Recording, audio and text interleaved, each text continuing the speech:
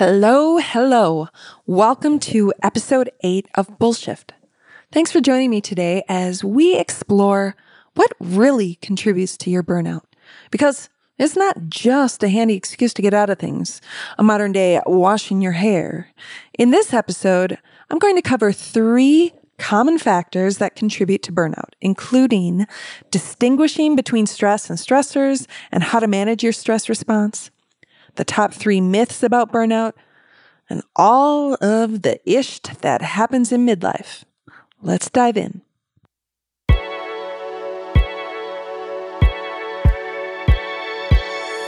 Welcome to Bullshift, the podcast for every person aged 35 to 55 who wonders, is this as good as life gets?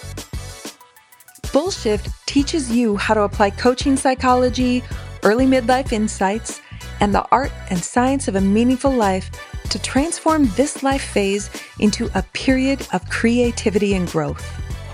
We spend nearly half our adult lives in some type of transition.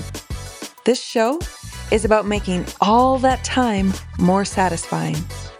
My name is Megan Krause, and as a nationally board-certified well-being coach, a modern midlife maven, and the chief bullshifter, I'm delighted you're here. Okay, friends, today we're exploring 3 big contributors to burnout. There are several others too. I just don't have time to get to all of them in a single podcast episode. I'm only human, but I'll speak to some of the most prominent ones, and you can learn more about the rest when you join the School of Midlife. I link to it in the show notes. Lately, I've been having so many conversations with friends, colleagues, and clients about burnout. To be clear, they're not calling it burnout. They're just lamenting about life in general and how their body minds feel. But if you listened to their proclamations and you listened to my last episode about how to tell whether you're experiencing burnout, you'd be able to do the math. It's burnout. You're smart like that, and that's why you listen to my podcast.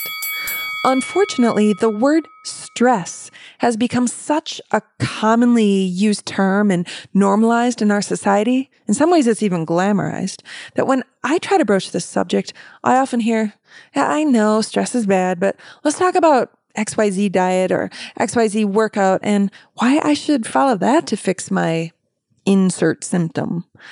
This pattern is indicative of a major contributor to burnout, not understanding and managing our stress response. Digging into the stress response is not a place many of us want to explore. Is it because it feels too overwhelming, out of our control? Or maybe we just think that stress can't possibly be the root cause of such significant illness. Like, why is it easier to blame food or fitness? We tend to be very poor self-reporters of our stress levels because as a society, we've normalized exceedingly high levels of stress, even wearing it and talking about it like a badge of honor. And we've just come to accept the prominence of certain stressors in our lives, but we really need to distinguish our stress from our stressors because burnout is caused by chronic stress, not stressors. Stressors are external factors, to-do lists, financial problems, anxiety about the future, discrimination, family time, cultural norms, work. Stress is the neurological and physiological shift that happens in your body mind when you encounter stressors. It's not inherently bad. Actually, it's an evolutionary and adaptive response that helps you stay alive. So yeah, you want stress to happen. So then what's all this fuss with burnout, you might ask? Well, picture this simple equation. Stressors experienced consistently over time, plus lack of coping skills and or no change in environment equals chronic stress. Think of a toothache. Acute pain off and on, plus no intervention, I'll just chew on the other side, equals chronic pain and probably a more involved treatment than if you dealt with that early pain, right? Burnout is what happens when we get stuck in our emotions instead of experiencing our way through them. Often we can't control the stressors, work, kids, family, but we can control how we manage the stress in our body. Here are some clues that you might be struggling with stress. Warning, this isn't a comprehensive list. Depression, anxiety, anger, irritability, trouble sleeping, sleeping too much, problems with memory and concentration, feeling overwhelmed or unmotivated, digestive distress such as constipation, diarrhea, bloating, appetite changes, pain or tension in your head, chest or abdomen or muscles, lowered sex drive, irregular or painful periods, increase in blood pressure and or heart rate. Now, if you want to hear more about stressors versus stress and how to manage your stress response, check out a book called Burnout: The Secret to Unlocking the Stress Cycle by sisters Emily and Amelia Nagoski. If you prefer the shorthand version, check out the Brené Brown podcast interview with them. It's so good. I also help you explore this further and what works best for you to actually complete the stress cycle inside the School of Midlife. Our stress response system was designed to be activated in short bursts when we need to survive. Unfortunately, it's activated much more often and we're feeling the consequences. When I talk to clients about stress, many are familiar with the hormones adrenaline and cortisol.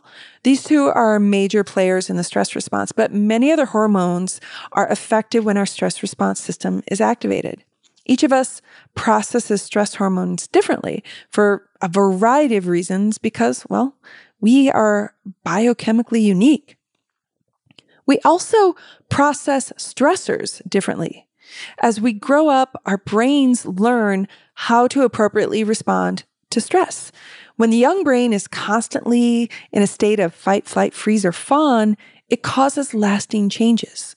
Now, the original research on how stressors in childhood affect long-term health was called the ACEs, or Adverse Childhood Experiences Study, and the results were profound. There's a direct association with the number of adverse events in childhood and risk of illnesses as an adult, such as heart disease, IBS, diabetes, migraines, insomnia, and more. This is after they controlled for diet, socioeconomic status, smoking, and other factors. And more than 60% of us, or 3 in 5 of us, have experienced at least one significant adverse childhood experience. In short, chronic stressors lead to an overactive stress response that causes lasting damage. Each of us are unique in how we process these hormones and how easily we're triggered by stressful events. We're not great at recognizing and reporting how much stressors are causing an increase in the stress response. And this is a really important piece in managing burnout and also in managing chronic illness. So to recap, not understanding and managing our stress response is one cause for burnout. Another is holding on to some long-held myths. There are many, but today I'll share the big 3. Burnout myth number 1. If you do what you love, you'll never have to work a day in your life. Okay, people, it is time to stop the madness here.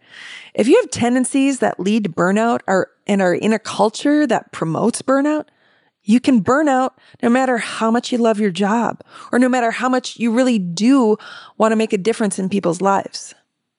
Say it with me. Burnout is not a result of a passion deficiency.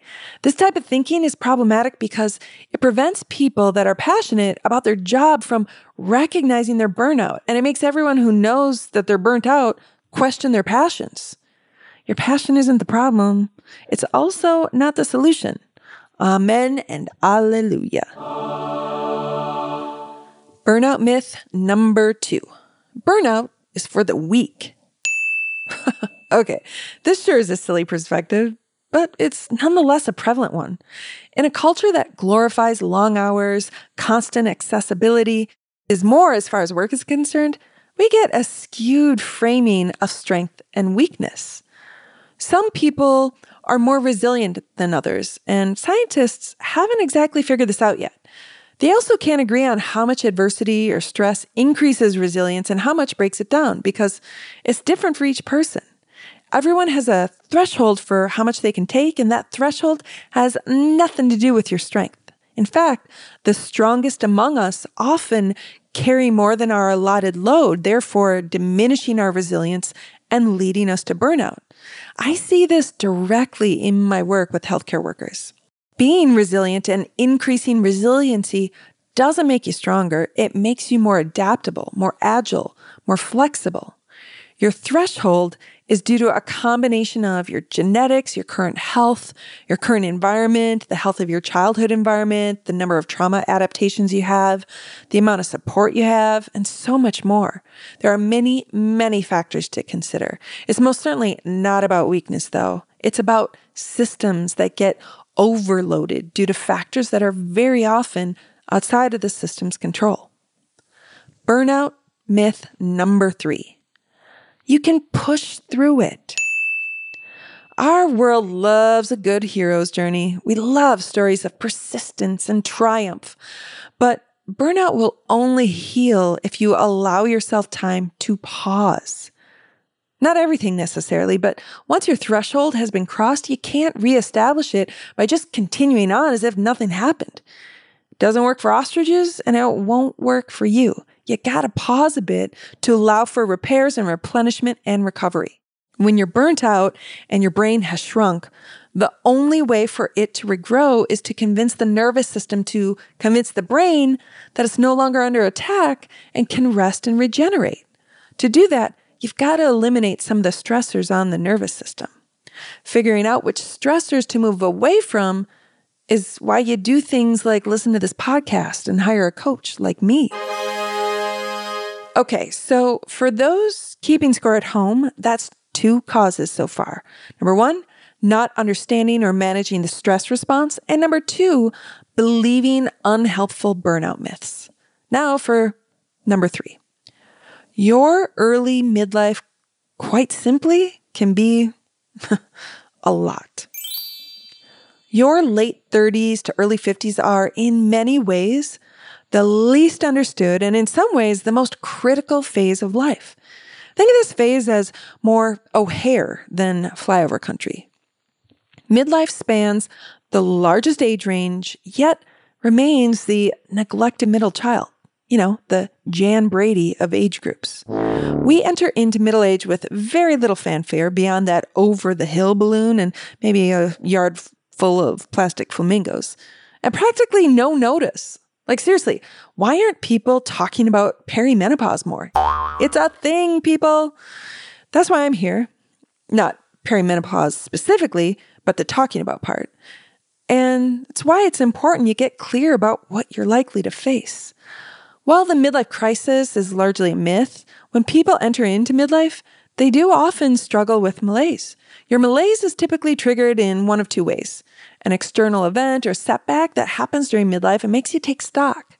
Maybe it's divorce, job loss, death, a health scare.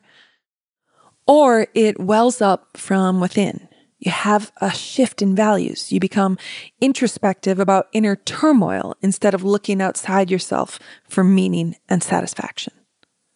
If you're like most people, you've been chasing circumstantial comfort for years, which sounds like, if I only could have a bigger home, or if only I could have a better body. This approach has resulted in a mild to severe state of perpetual suffering. That's why you're here listening to me. While external setbacks such as losing your job may not always metastasize into an interior crisis, it often becomes entropy because you've made your achievements and possessions an extension of your identity. That's the way we've been culturally conditioned. By many objective measures, our midlives have improved during the past 35 years. Yet, measures of subjective well-being suggest our happiness has declined due to larger socioeconomic and political forces at play in unprecedented ways. We were born into a bleak economy. We were raised during a boom in crime and abuse and divorce. started the job hunt in the early 90s recession, followed by a jobless recovery, or entered the job market during the late 90s boom, only to crash in 2001. And then there were the easy to get mortgages in the mid 2000s, except the bottom fell out in 2008. Today, midlifers have more debt than any other generation, 82% more than boomers, and 37,000 more than the national consumer average. We also have less saved and face a higher cost of living. In fact, we've reached the end of the American dream of ever increasing prosperity. We're downwardly mobile. For the first time in history, we won't do better than our parents. Not to pile on, oh gosh, I'm piling on, but here are a few other factors to consider too. Let's just rip the Band-Aid right off. You may have delayed marriage and having children into your 30s and 40s, which means you're part of the sandwich generation of caregiving for aging parents and kids alike, while also being asked to lean into unremitting work demands. So you've hit peak stress in both your career and caregiving during your 40s, an age when most parents and grandparents were already empty nesters. Add hormonal chaos and associated mood swings during perimenopause, possibly a distant marriage, plus nonstop breaking news alerts and social media curation. This is a real thing, folks. It's a lot. And since birth, you've been told you could have it all. And somewhere along the way, it became a mandatory social condition, which presents two types of response. First, the contrast between the you can be anything indoctrination and the stark realities you've encountered in midlife when you might, despite your best efforts, not be able to find a partner or get pregnant or save for retirement or own your own home or find a job with benefits. It's made you feel like a failure at the exact moment when you most require courage. Or you're living in a crucible of anxieties as you're forced to make many of the toughest decisions of your life. Give up on a business, switch your career, get married, get divorced, have kids, caregiving, having money for all of it. The research on midlife malaise is quite interesting. We're not calling it a crisis, my friends. Research that controlled for unemployment, health problems, divorce, and more shows the malaise is ubiquitous across the world and even among great apes. Yep, we're still pretty much the monkeys we evolved from. This persistent, is this all there is? Ennui happens to us all, despite our achievements, though the depth of the happiness U-curve varies. The low point in the U.S. is the mid-40s and often earlier for women than men. As you've seen, being caught in the midlife trough is no small problem, and avoiding self-isolation, although no emotional panacea, can go a long way toward providing stability and support. You're wired, especially in early life, to want more, and to look up, up, up. In youth, upward comparison gives you ambition as you make exciting plans and optimism as you imagine your future accomplishments and satisfaction. 2 decades later, you keep looking upward on the achievement ladder, but you realize you're running out of time to get there. On the printed page, the idea of second acts and fresh starts sounds pretty glorious, but not so fast. In real life, nothing is harder than jumping out of the deep grooves you've carved by your 40s. Instead, you tell curated social stories about normalcy that are at odds with your reality. And when you do this, you manufacture dismay and shame, leaving you to your own devices during a perfectly normal transition. And this baits and sets the midlife trap. But there is hope, my friend, I promise. Today, I've shared 3 common factors that contribute to burnout. There are others too, related to mindset, boundaries, and more that you can learn about and learn how to overcome inside the School of Midlife. For now, though, I hope you have greater understanding and also see opportunities to intervene on your behalf. In the next 2 episodes, I'll focus on mindset and boundaries. In the meantime, join the wait list for the next enrollment of the School of Midlife, where I'll help you go from burnt out to lit up. You can get on the list by going to megankrause.com/School of Midlife. Let's connect next week.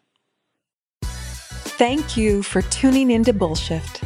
If you're loving what you're learning in the podcast and you want to create your own Bullshift, then you need to check out megankrause.com/Bullshift. If you haven't already, subscribe to Bullshift on Apple, Spotify, or wherever you listen to podcasts. And remember to connect with me on Instagram at Megan_Krause. Let's connect next week.